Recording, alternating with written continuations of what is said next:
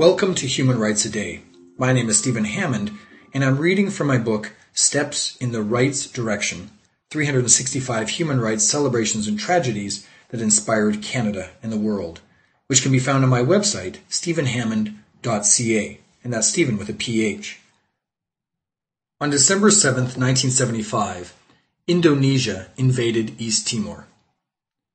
Portugal settled East Timor in the 1500s and eventually took control of the eastern end of the island in a treaty with the Dutch in 1859.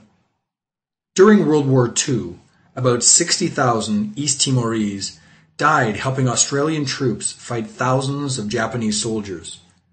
After Portugal became a democracy in 1974, the East Timorese assumed they would soon attain independence.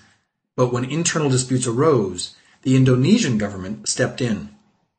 On December 7, 1975, Indonesia invaded East Timor with unexpected brutality, declaring it their 27th province 7 months later. The United Nations and the world, with the exception of Australia, condemned this illegal occupation and refused to recognize Indonesia's claim. Many years later, Indonesia finally relented and with the UN's help handed East Timor its independence. The handover sadly sparked bloody internal struggles. In April of 2002, the country held its first presidential elections and began to restore order, leading the UN to substantially reduce its peacekeeping presence. That was December 7th, 1975. If you'd like to hear a human rights story each day, be sure to click on the subscribe button.